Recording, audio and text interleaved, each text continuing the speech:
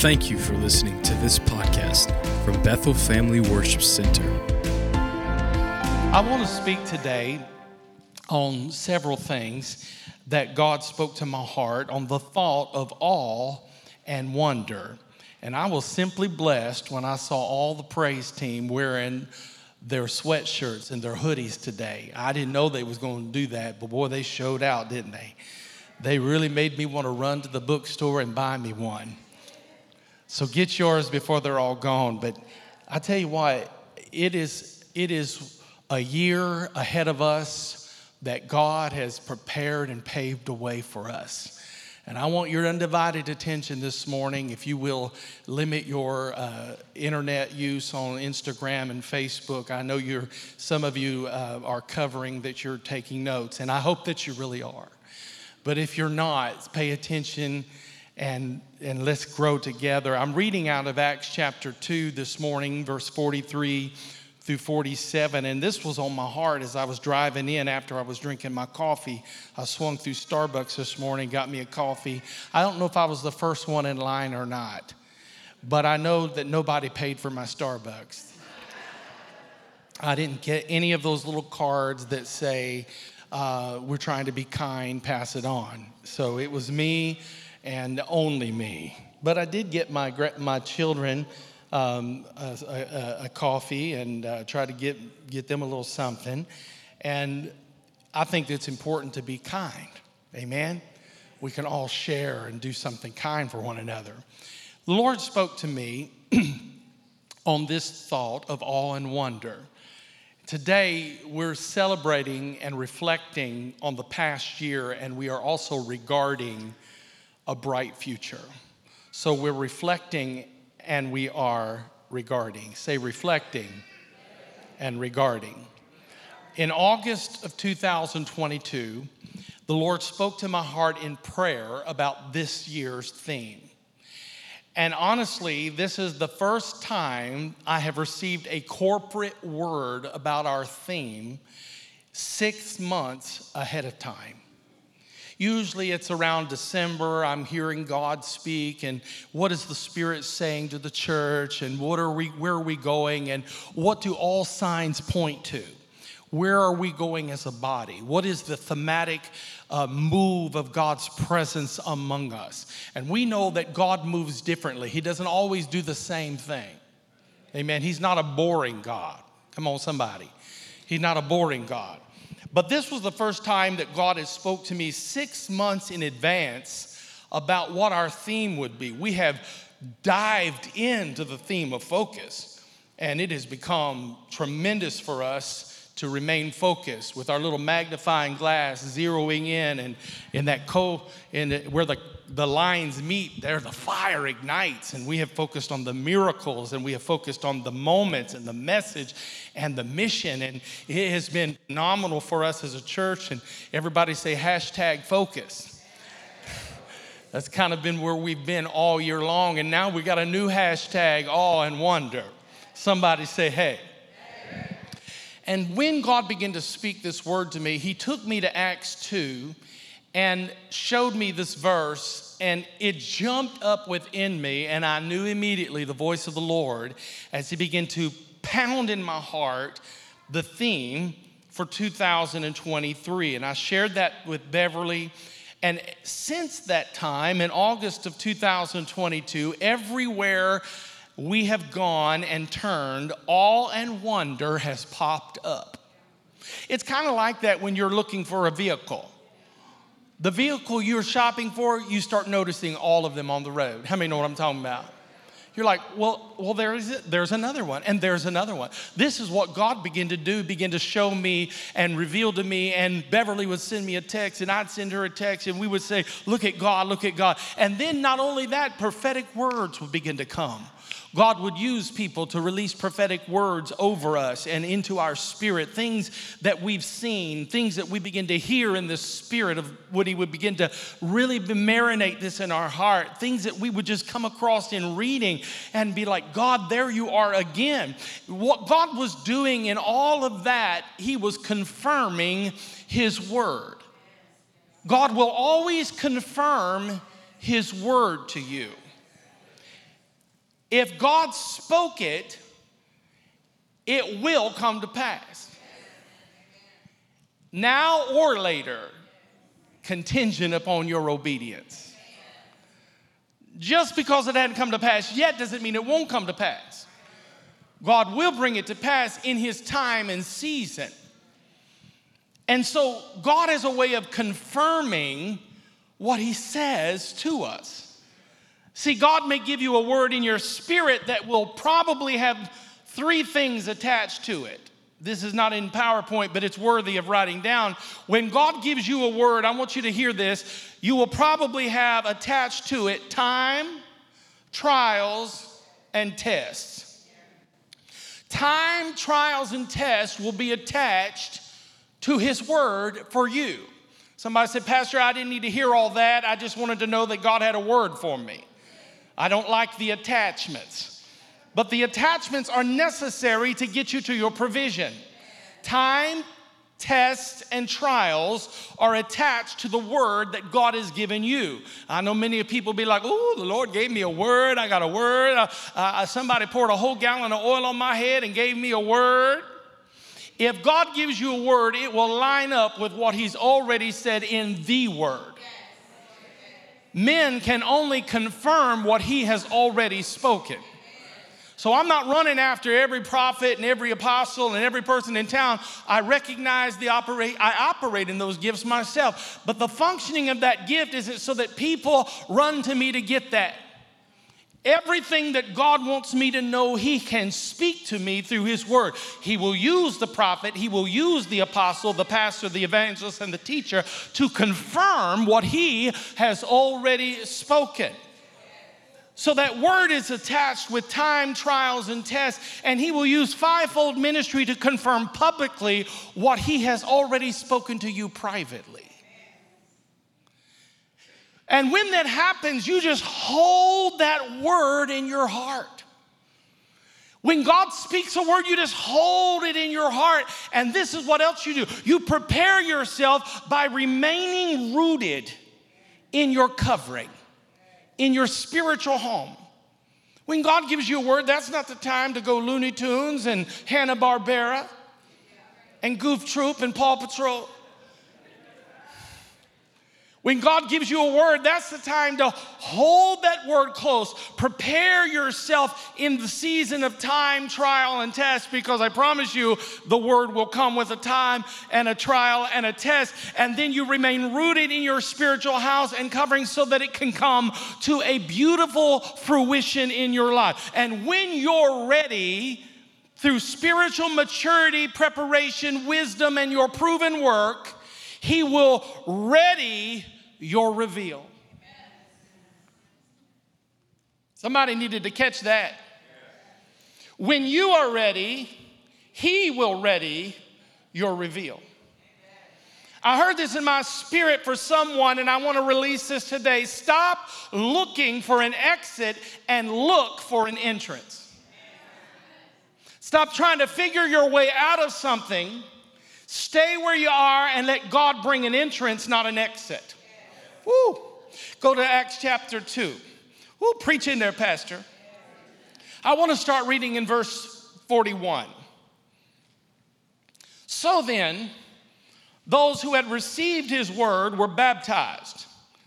And that day, there were added about 3,000 souls. They were continually devoting themselves to the apostles' teaching and to fellowship and to the breaking of bread and to prayer. Verse 41 and verse 42 tells us what the early church were doing after they received what? A word. So you don't get lazy when the word comes. You don't get fat and sassy when the word comes. You don't lay out when the word comes. Well, I got my word. I went every night of the revival till I got my word. You just keep on pressing. You just keep on going, and you keep pressing. And so the Bible said that when they received the word, they were baptized, and 3,000 souls were added to the church, and they continually devoted themselves to the apostles' teaching and to fellowship and to the breaking of bread and to prayer. So we understand that the church is led to a steadfast commitment through the power of the Spirit to do 4 things. And I'm going to give you these things. Number 1, to follow Christ alone. In other words, they receive the word, his word, they repent, they believe, they're filled, and they follow. This is receiving the word, to follow Jesus alone, not any other man-made religion, not any hocus pocus, not any YouTube goofy stuff, but they followed the word of God alone. They received that word, they repented, they believed, and they were filled, and they followed. There was a steadfast commitment by the power of the Holy Ghost to follow. You're going to need a steadfast commitment through the power of the Holy Ghost to follow today.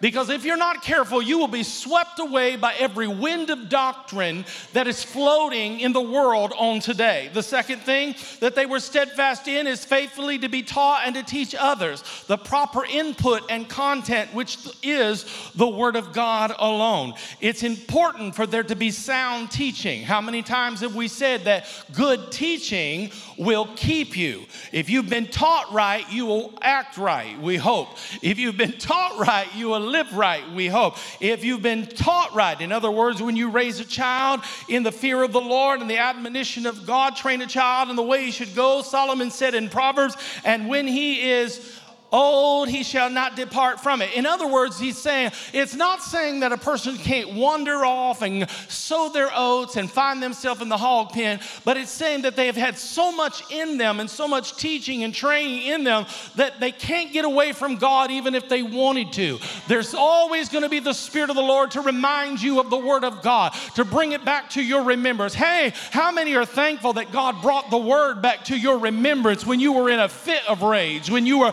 living a lifestyle that wasn't pleasing? Here come the word that what they taught me in Sunday school, the Bible, I guess that book is good enough for me. Here's the third thing. Continue to fellowship together. We call fellowship koinonia, where we share the spiritual gifts, sharing the Spirit, sharing at the Lord's table and communion, and loving God and loving each other. This is important and vital. When the church has a fellowship opportunity, that's not the time to stay home.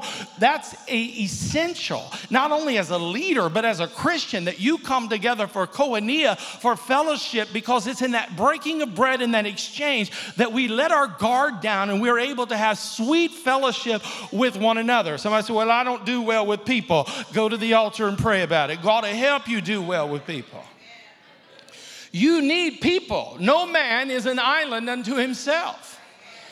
And where have we come to this place in the year of 2023 that we've adopted this mindset that I don't have to show up and I don't need one another? You need somebody.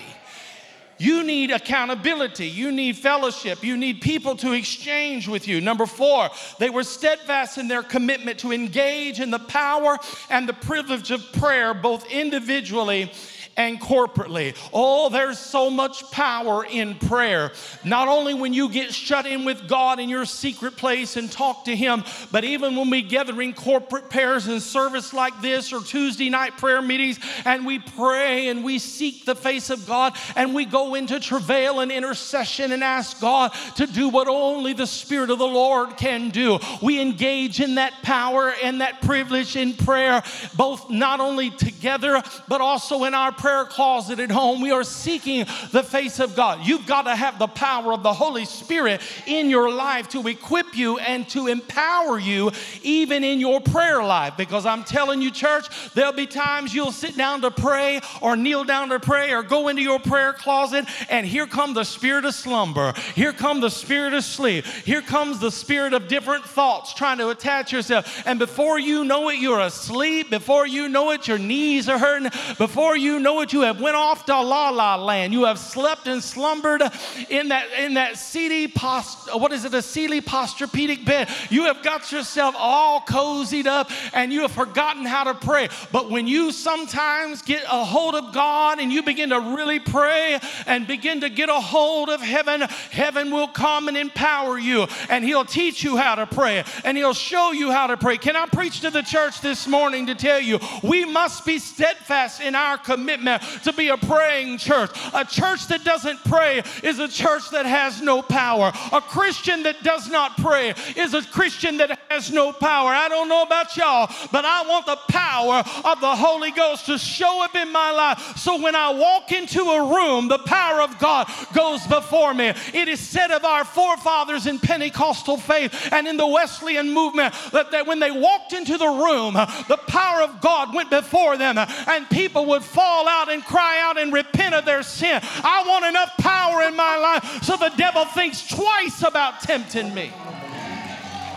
There he is.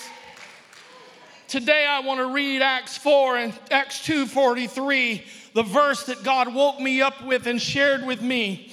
Everyone was filled with awe at the many wonders and signs performed by who? The apostles. So there was an awness at the wonders and signs. Everyone continued to be in awe of what God had done and what God is doing by His Spirit, by His Word, through the fellowship of the church, and through the power of prayer. All in wonder. Signs came out of that. The apostles performed them. The wonders and the signs took place through the apostles. The wonders and the signs took place through you, Erica. The wonders and the signs took place through you, Shai. The wonders and the sign took place through you, Kelly.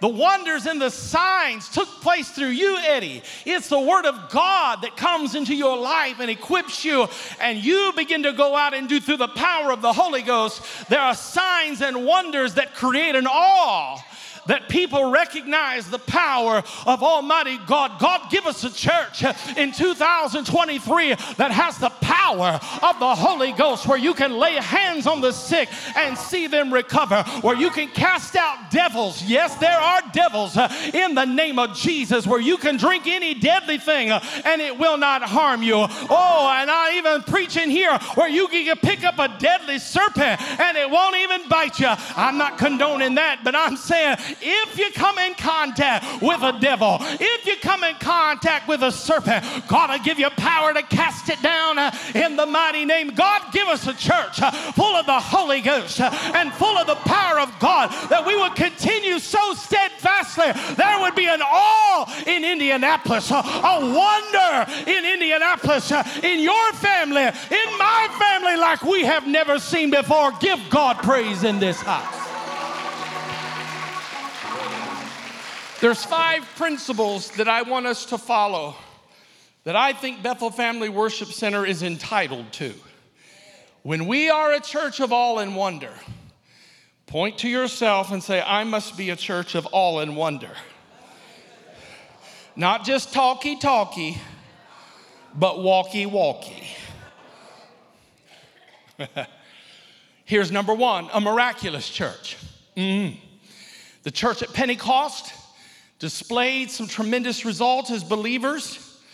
They were led by the Spirit and the power and the Word of God. And as they began to fellowship together, each one doing their part in the body of Christ, it was a miraculous church because God enabled the apostles to perform many signs, many wonders, and many miracles. Now, let me just say this, that most miracles in the Bible occurred in 3 different periods of time.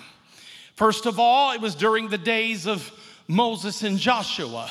Miracles begin to happen. And then we see another cessation of miracles through the ministry of Elijah and Elisha. After that, we see a reoccurrence and a resurgence of miracles in the Bible during the time of Jesus Christ and his apostles, of whom all of us still carry that anointing. But most biblical miracles happened in those 3 brief times of biblical history. The miracles during those times, hear me, were unheard of at other times in redemptive history. But even during these 3 distinct times, miracles were not just normal. Every occurrence, everyday occurrences that happened to anybody and everybody began to spring up and begin to pop up, and miracles became a mainstay. People began to run after the miracle, run after Jesus, the performer of the miracle. Each time the miracle occurred around a specific ministry or a purpose, through Moses, through Joshua, through Elijah, through Elisha, around the time of Christ, the apostles, and the New Testament church of which you and I belong to, miracles always came with a purpose. God was trying to perform a sign and a wonder, not just to prove who he is, but to get people to understand the power that he is, and that he can give you, this power as well. In John 14:11, Jesus said, "Believe me that I am in the Father, and the Father is in me. Otherwise, believe because of the works themselves." The miracles of Jesus that he performed proved that he was the Christ, that he was the Messiah the Jews had been looking for, and he came down from God out of heaven according to the word of God. The apostles were given power to do miracles in order to confirm the word of God, to confirm the gospel that they preached. In other words, they went out and preached the word, and the signs and wonders followed them. They preached it, and then there was a manifestation of the power of God. Wouldn't it be great for you to walk into your marketplace of work and begin to preach the gospel through your testimony? Preach the gospel the way you treat people. Preach the gospel in the way you smile. Preach the gospel in the way that you are courteous and kind. And then all of a sudden, here come the signs, and here come the wonders of your fellow employees who say, "Show me what it is to live for God. Let me see what you have. I see something different about you." Oh God, let it be that every person that attends Bethel Family Worship Center, when you go to work this week, that signs and wonders will follow you because you open your mouth and declare the gospel. In Hebrews chapter 2 and verse 3, it says, "How will we escape if we neglect so great a salvation? After it was at the first spoken through the Lord, it was confirmed to us by those who heard." God affirmed the preaching of the word with miracles so that the preaching might be believed. The miracles were to merely confirm the word. Miracles validated that the word was from God. Every believer has experienced at least one miracle, and that is the miracle of regeneration. Woo! That is the miracle of the new birth. That ought to make every Baptist shout. That ought to make every Pentecostal shout. Hey, that ought to make anybody and everybody shout. If you've experienced the power of salvation, you are saved on your way to heaven. You ought to slap somebody in their hand and say, "Here we go. We are regenerated by the word of God." Every believer at one time heard the word of God, turned from unbelief to the only Savior who would conquer sin, death, hell, and the grave, and that is Jesus Christ. You received the miracle of faith, the Lord Jesus Christ, and he changed your life. Has he changed anybody's life? Every believer has at least experienced one miracle time and again in the lives of other people who they too have become regenerated and become saved in Jesus' name. Every time somebody asks the question, "Well, how do I get saved?" the miracle of a new birth is about to happen yet again. There's somebody ought to praise God for the signs and the wonders that follow them that believe. Every time you preach the word, the miracle shows up to confirm the word. We are a miraculous church. Somebody say a miraculous church. And not only are we a miraculous church, secondly, we are a sharing church. Look at verse 44. "And all those who had believed were together, and all things in common, had all things in common. And they began selling their property and possessions." Not mine, Jesus. I just threw it in. They began selling their property and possessions and were sharing them with all, as anyone might have need. The church was not only a miraculous church where signs and wonders and miracles began to happen, but they turned into a sharing church. Bethel is a sharing church.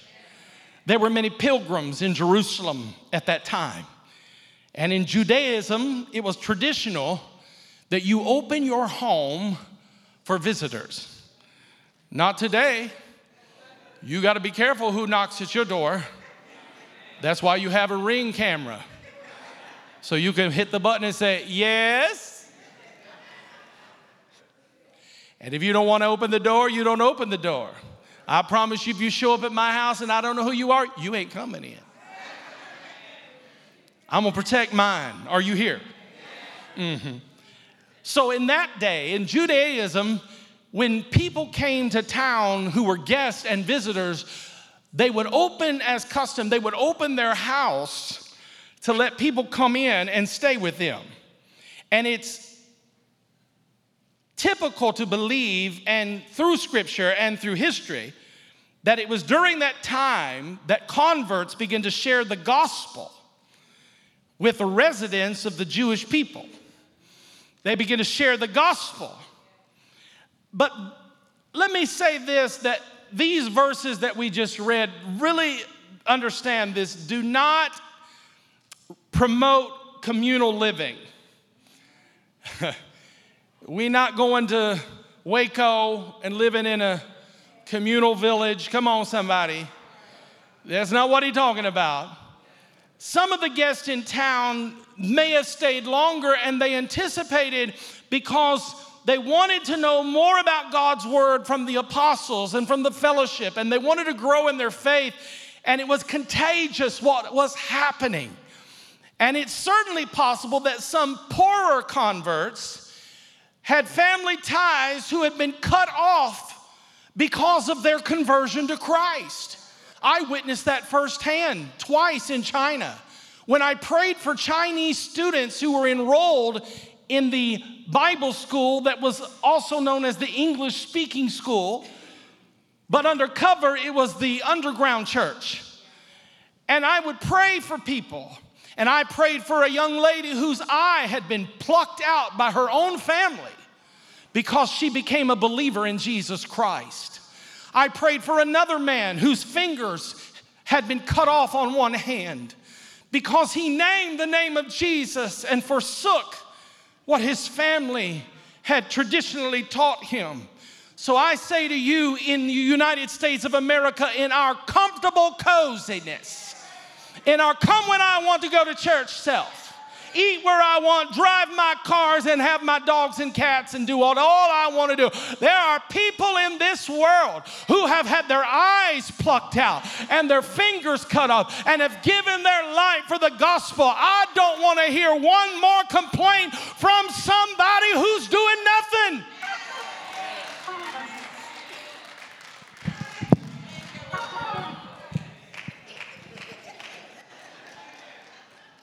So maybe they needed a place to live because they'd been cut off by their family.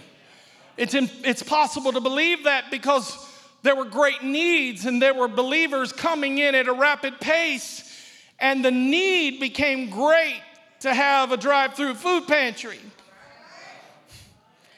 But the main point is in verse 45, they began selling their possessions and they were sharing with those who had needs. Now, I got to say this, they did not sell everything and divide it equally among themselves. Those who had more than they needed sold what they could to help those who were in need. Christians willingly provide for those who do not have. And I'm not talking about running up on some Christian moochers who always got their hand out, won't help themselves, but act like you owe them something. Nobody want to amen me now. We are not a gang of gospel get-overs. We don't walk around looking pitiful trying to get somebody to give us a hand out. We need a hand up. And if we can't get a hand up, somebody needs to put a hand on our bottom until we get a kick up and realize that we need to get after it and can't rely on everybody else to do what we could do for ourselves. It's quiet in this Presbyterian church this morning. They aren't forced to sell everything. They respond because the Holy Spirit tells them to. Not out of compulsion, but out of gratitude. Oh, we got this bus garage. If pastor says one more thing about the bus garage. Oh, listen, you don't give out of compulsion. You give because the Holy Ghost begins to prompt your heart, and you're a sharing church. We are stewards of what God has given us. We know a need when we see it, and then we respond accordingly by the power of the Holy Ghost. There may be somebody in this room today, the Lord has showed you they need a Pentecostal handshake. What that means is you're going to reach into your wallet and get out a couple 20s and put it in their hands secretly as you walk by, because you don't want your left hand to know what your right hand's doing. You don't want the saints to say, oh, look at them. No, you do it privately, but the Holy Ghost put it on your heart. You were moved out of your compassion to respond accordingly, and they had a beautiful relationship of sharing with one another. Paul wrote the continuation of the same in 2 Corinthians 8 to the church in Corinth. At this present time, your abundance being a supply for their needs, so that their abundance also may become a supply for your need, that there may be equality. As it is written, he who gathereth much did not have too much, and he who gathered little had no lack. But thanks be to God who puts the same earnestness on your behalf. In other words, they had so much in common in the sense that anybody that needed something received something. They were a sharing church. Say, I'm a sharing church. Number 3, they were a joyful church. Now, don't call yourself a joyful church and you look like a bump on a log. Hadn't smiled in a minute. People don't see you, and here comes Brother Depression. Notice verse 46, day by day continuing with one mind in the temple. Jesus had said, if you remember, my Father's house shall be a house of prayer. So they went to the temple daily to offer their prayers, and no doubt shared Christ with everyone they met. They went to worship and thank God for all he had done for them in Christ. They were people who daily were praising God. They were people who daily were continuing in one mind in the temple joyfully. Breaking bread, look what the Bible said, breaking bread from house to house. They were taking their meals together. Well, that just busted somebody's, I don't do potlucks, Pastor. Even if we cater it, you wouldn't come. That's self-focused. Ooh, it's quiet in here. Preach, Pastor. They ate meals together, and as they had done with Jesus, they celebrated the Lord's Supper. Communion, that's koinonia, together, fellowship. And they did it every day from house to house, experiencing fellowship together. With gladness, look what the Bible says, with gladness and sincerity of heart, praising God. Say it with me. Praising God. Praising God. You ever get around one of them people that is so loud and obnoxious, you're like, phew. I want to be one of those people today. Praising God. To be happy in Jesus. They were joyful, praising God and having favor with all the people. And the Lord added to the number day by day those who were being saved. Faithful fellowship breeds contagious joy. Faithful fellowship breeds contagious joy. You can tell if someone has joy. You can tell if someone has been connected in the vine. Come on, the church is a joyful church. It is a joyful fellowship. It can't be anything else but a joyful fellowship. The word gladness in the Greek verb means to rejoice. When I say that I am glad, it means that I am rejoicing. They were exceeding glad, and they were blessed because of their joy. No one was in need. They knew that Jesus had paid their debt for sin, and they lived their life in Christ. They were unified in Christ, unified in His Spirit, and unified in His Word. They were all together with one mind, and they continued to rejoice in the marvelous deeds that the Lord had done to them and through them. Joy Joy comes from unity. When we can get together, unity comes when people are praying. Unity comes when people start praising the Lord. And all of a sudden, they're giving God glory to the audience of one. Here come the power of the Holy Ghost moving in upon somebody, and they begin to praise the Lord. And then over here, somebody says, hey, I feel that too. And they begin to praise the Lord. And the two of them get together and start praising. Unity starts happening. And all of a sudden, it jumps from one on to another. I would to God that somebody would praise him even when you don't feel like it. That you would praise him even when the chips are down. You would praise him even when you got bad news this week. You would still praise him. Is there anybody like that in this house today that would praise God with joy? Joy. Joy is contagious. You don't believe me? Get on an elevator and just smile at people. They will move all the way over. Thirdly, there was an attractive church. Woo! Somebody asked me this morning, Damien asked me this morning, how you doing? I said, I'm blessed, highly favored, and very attractive to God. Look at somebody and say, it's time to get attractive again. They were an attractive church. The church did not meet in one place. They were meeting in many places. And yet the early church was an attractive church without even owning a building. Verse 47, having favor with all the people, and the Lord was adding to their number day by day those who were being saved. The big attraction was the way that the fellowship that was blessed by God and how they were living out their lives with one another. That was attractive. They get along with one another. Don't raise your hand, but there's married couples sitting here today. You all don't get along.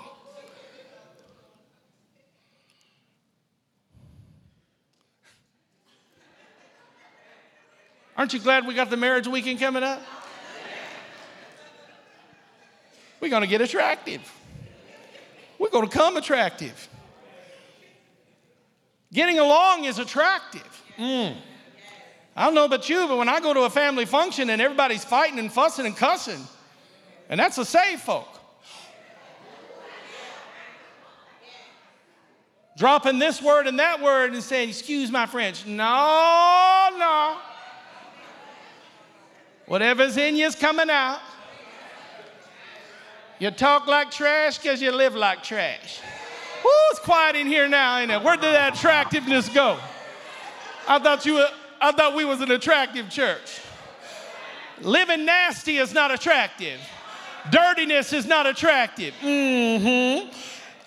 They were attractive because they loved one another, and outsiders were attracted to how God had changed the lives of the believers. It was evident in the community. It was evident in the church. They belonged. Oh, let me tell you that God will give you favor just for belonging to Bethel Family Worship Center. Won't he do it, Sister Lisa? God will give you a favor. He'll bless you coming in, and he'll bless you going out. Just because you know somebody, they might even look over and say, woo, you one of them over at Bethel? Tell the pastor I said, hey, keep on praising God. Attractiveness is when people come together in unity, red and yellow, black and white. They are precious in his sight. English, Irish, Scot and Jew, Polish and Italian too. It doesn't matter what you come from. It matters that we together.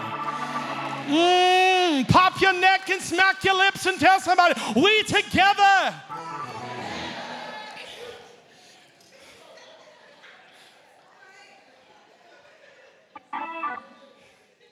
Isn't that what Jesus talked about in John 13? In verse 35, he said, by this, all men will know that you are my disciples if you have love for one another. There's the old adage that says love or charity begins at home. And I believe that applies, that we show love to each other within the body of Christ first of all. Then go out and show the love of God to others. We nicer to other folk than we are our own family.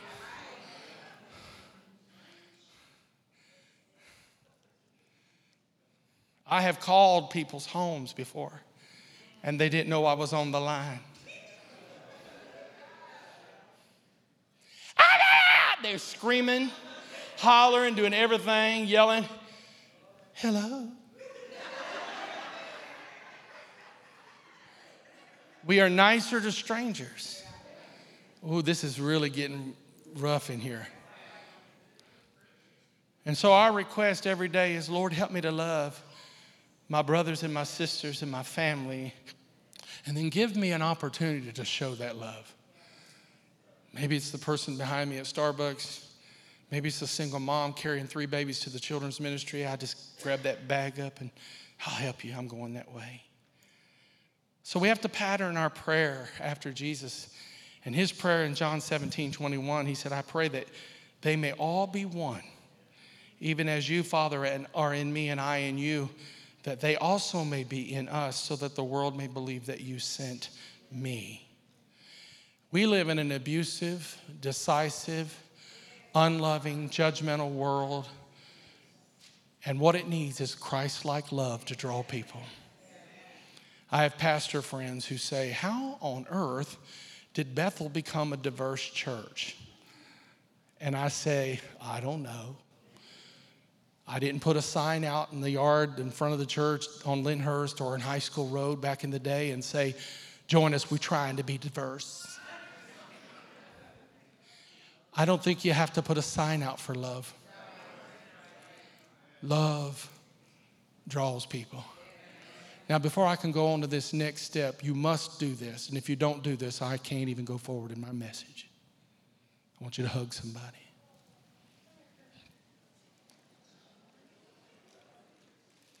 Look at y'all giving some people the courtesy hug. Pat, pat, pat, pat, pat, pat. If you're a guest here today, we love you big. Let me move on to my next point, and that is a growing church. That's one of the reasons that the Vital Pentecostal Church was a growing church, because it grew. Out of verse 47, the Lord was adding to their number daily. Daily. The Lord was adding to their numbers. And so there isn't a big strategy mapped out here for the church to follow, but the fact has stood for many years, and I say it to you, that true evangelism occurs when God's people begin with the proper content of God's word alone. I don't need to add anything to the word. The word will preach itself. I don't have to dress it up with cupcakes. I don't have to march an elephant down the aisle for you to come to church. If I have to march an elephant down the aisle to get you to come to church, I'll have to march it down every service to get you to come back.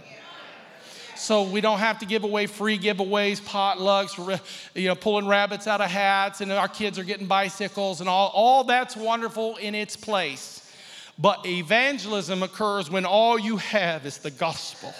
All you have is the word of God to share at work, to share in your neighborhood, to share in your family. And as they studied and fellowshiped and they prayed and they praised together, there was so much happening amongst them that it began to create such an awe and such a wonder to come out when people are filled with the Holy Spirit, and when his people are then obedient to the Great Commission to go into all the world and to preach the gospel, God's word, and through his Spirit, then the Lord will add to his church. He will do it. And he won't do it just through one person. He'll do it collectively. He's not just going to do it through the pastor. He's going to do it for all of us when we are all pulling together and witnessing our faith in the marketplace. How long has it been, child of God, Christian, saint of God, member of Bethel, how long has it been since you brought someone to church with you? Oh, Pastor, I can't do that. I do well enough just to get there myself, and I'm late at that. How long has it been since you have lived your life in such a witness that people wanted what you had? Oh, I can't get nobody to amen me here. Let me tell it like this. I met a family that started coming to Bethel, the Revell family, and this guy was watching us online, and he saw a tall, bald-headed individual standing standing in worship, praising God. And he said, I recognize that head. I recognize that beard. It was Josh Spade, his co-worker, who's here this morning. He was worshiping God and praising God. And Mike saw him on camera and said, hey, does he go to that church? That can't be him. It is him. And he's working with him in the marketplace and knows that this brother's real. What he says at church and what he does at work are the same. Oh, can I get somebody to amen that right there? This is where it's contagious. The Lord adds to the church because people see your lifestyle and say, I want what they got. I want what they have. That's how God begins to add to the church. The greatest evangelism tool in the whole world is when the church is the church. You are the church. I am the church. And when the body is what it should be, it will reproduce. Who are you reproducing? Well, I'm not a deacon. I'm not an elder. You a Christian? Who are you reproducing? If you've got children, there's already been landed in your lap. But it's beyond that. Who's your 1, your 3, your 12, your 70, and your multitude? Who are you attaching yourself to? Who this week will you reproduce? They gave you a card when you came in. See if we can find it. Remember getting that? And it's on the screen, I think. Community, commission, and actually, it's communion, commission, and community. The card's out of order. Blame me. I'm sure there'll be someone that'll text. Anyway, this is the order it should be. Communion. Because when we are in right relationship with God, and we are intimate with Him, and we are communing with Him in our soul, our family life is better. Dad, when you're a praying dad that's led by the Spirit, your children won't be afraid of you.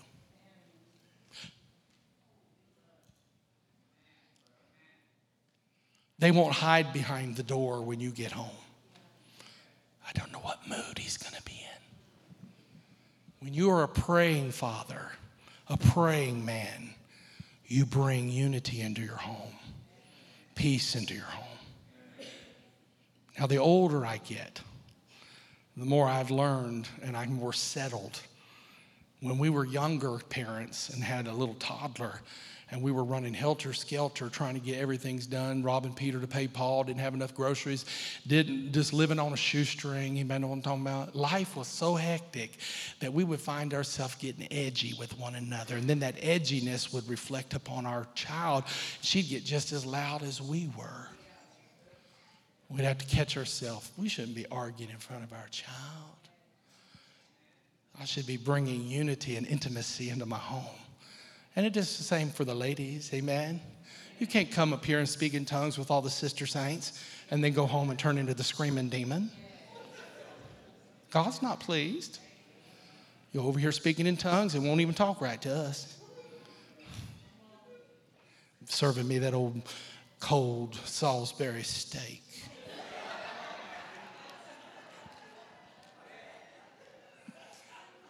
You got to have some communion, getting along together. And because they had communion, then they were able to embrace the commission of God. Because when you're in a place of intimacy where you can hear from heaven, He will then download His plan for your life. The commission. What is our commission as a church? What is your commission as a person, as a home, in your life? What's your life commission? Have you identified it? And then when you have identified your commission and you know the plan of God, that's when you move thirdly into the community. And you live out what God has called you to live out, and guess what comes from it? Awe and wonder.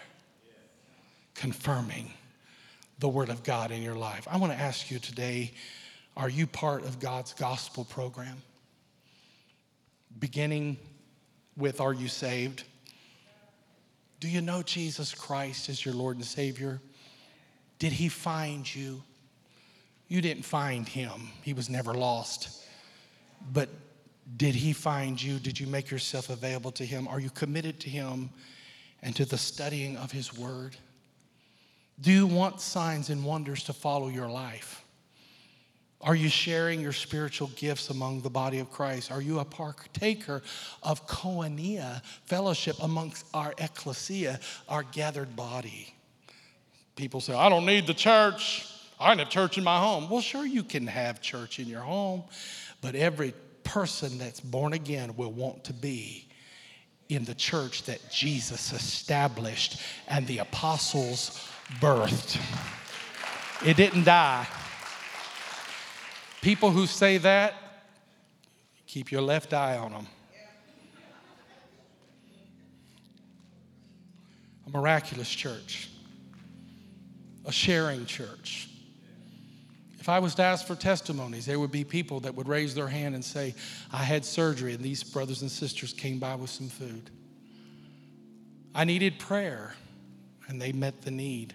I needed a bedroom suit and someone said, I just happen to have one I'm getting rid of. I was going to sell it, but I'd rather give it. A sharing church, a joyful church. Hey. A church is full of joy.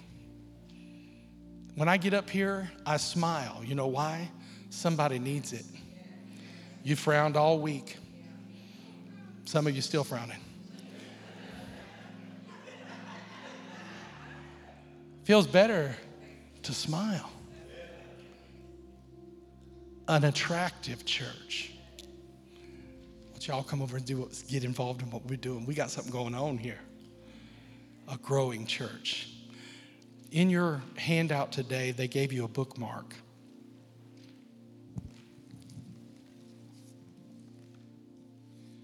And I want you to take that bookmark out. We've asked you a question. We'd like for you to write down in the next 60 seconds to 90 seconds.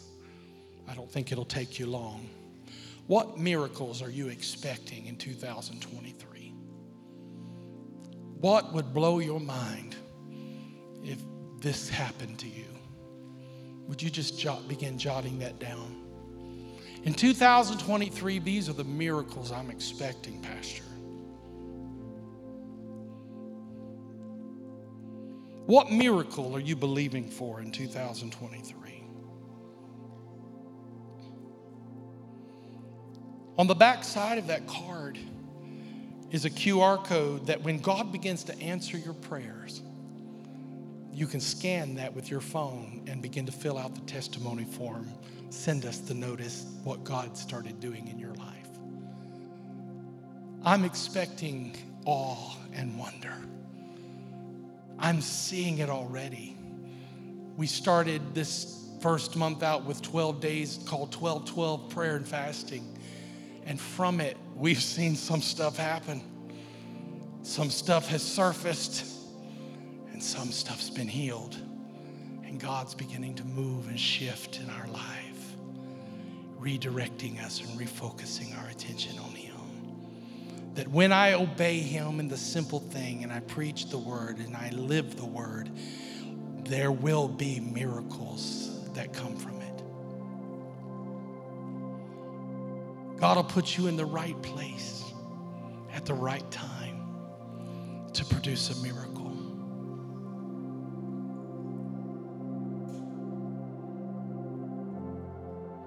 You never know how God's going to show up by you living this gospel. Signs and wonders. When you're out delivering that mail, Kayla and Ricky, and you're running up on people, that God will use you for His glory. That the power of God will flow through you. When you're at that crew car wash, bossing them people around and making those dirty cars clean, that the gospel is being lived through you, Zach. That's what happens.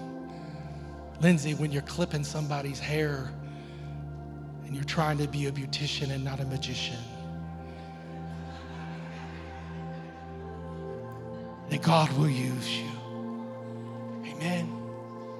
That God will use you, Sister Tammy, when you're highlighted on the TV screen in your robe and you're praising God. Signs and wonders to follow them that believe. Are you with me? Amen. Sister Barb, when you're at the library and you're working amongst all that mess and you grab the Bible and walk through every aisle pleading the blood of Jesus, God's using you. The gospel's being lived out. And you say, well, Pastor, I'm just not a real talkative person. I'm not a communicator. I'm not really an upfront person. That's okay. Buy somebody a coffee and say, I just want to tell you that God loves you. Amen? Practical, easy testimonies of loving people into the kingdom. That's what it's going to take. If we're going to grow in 2023, we must preach the word. And from it, signs and wonders are coming. Healing is coming. Amen? Would you bow your head for a moment? Father, today, as you search the heart of your people, you would speak to us strategically about being a miraculous church, a sharing church, a joyful church, an attractive church, and a growing church. That 2023 is going to be the year of significance for us, where we will welcome in great attendance, great souls to be saved. God, that you would bring them as we go and sow the word to them in the marketplace where we live, where we function and where we serve, that the gospel would be lived out through us. And there are people here today that the word of God is speaking to your life, and you long to have a relationship with Jesus. The Bible says that you can have that relationship very easily, even this morning within the next 10 seconds. The scriptures say that whosoever calls on the name of the Lord shall be saved. Let me just break that down for you quickly, because when Jesus was hanging on the cross, there were two thieves, one on each side of him. They were thieves. They were known robbers who'd had wrongdoing in their life. And one of them cried out to him, called out to him, remember me when you come into your kingdom. He looked to Jesus in faith, and Jesus responded to this criminal, this day you will be with me in paradise. See, God is not concerned with what you've done. He's concerned about what you shall become. And he has formed you and created you with a purpose. Now, we can shout, run the aisles, and speak in tongues and have a hoedown this morning. But the greatest miracle is when someone repents of their sins and is regenerated in the new birth of Christ. And the Bible says you become a new creature in Christ, and old things are passed away, and all things have become new. For me, it was in 1978 when I surrendered my life to God as a child. He came into me. I received him as my Savior and my Lord, and instantly I felt the burden of sin lift off of me. And Jesus transformed my heart. Hallelujah. And for you, it might be in a different time, or maybe it's some of you today, you've never given your heart to God, or you're in a backslidden condition. I prayed this morning before I came out here, God, bring every backslider home. I want our prayer team to move into place, and I want to invite you right now to call upon the name of Jesus right where you're seated. If God is dealing with you about your eternity, your soul, and he's talking to you, nobody's looking around, it's just you, your heads are bowed and your eyes are closed. But if he's speaking to you about your soul and you would like to make a decision to follow Christ today, or maybe you would rededicate your life to God and say, 2023 is going to be the year of awe and wonder for me. I'm going to let this gospel be in my life. I'm going to live for Jesus. I'm going to be part of something bigger than me. There's a decision card where you're at. I want you to reach for it and begin to fill it out and indicate what it is that God is speaking to you about. It's right there in your seat. If you're dedicating your life to Christ for the very first time, indicate salvation. Maybe it's rededication, or you're asking for healing. You're making a decision today to follow Christ. As you're filling that out, God is already speaking to people. He's already prompted in your heart. And I'm going to ask you to get out of your seat with that card in your hand, even if it's not filled out all the way. But as you come, stand with us. I'm going to be here praying.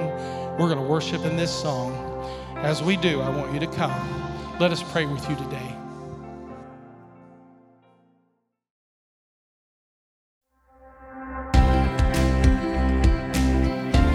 Thank you for listening to this podcast from Bethel Family Worship Center.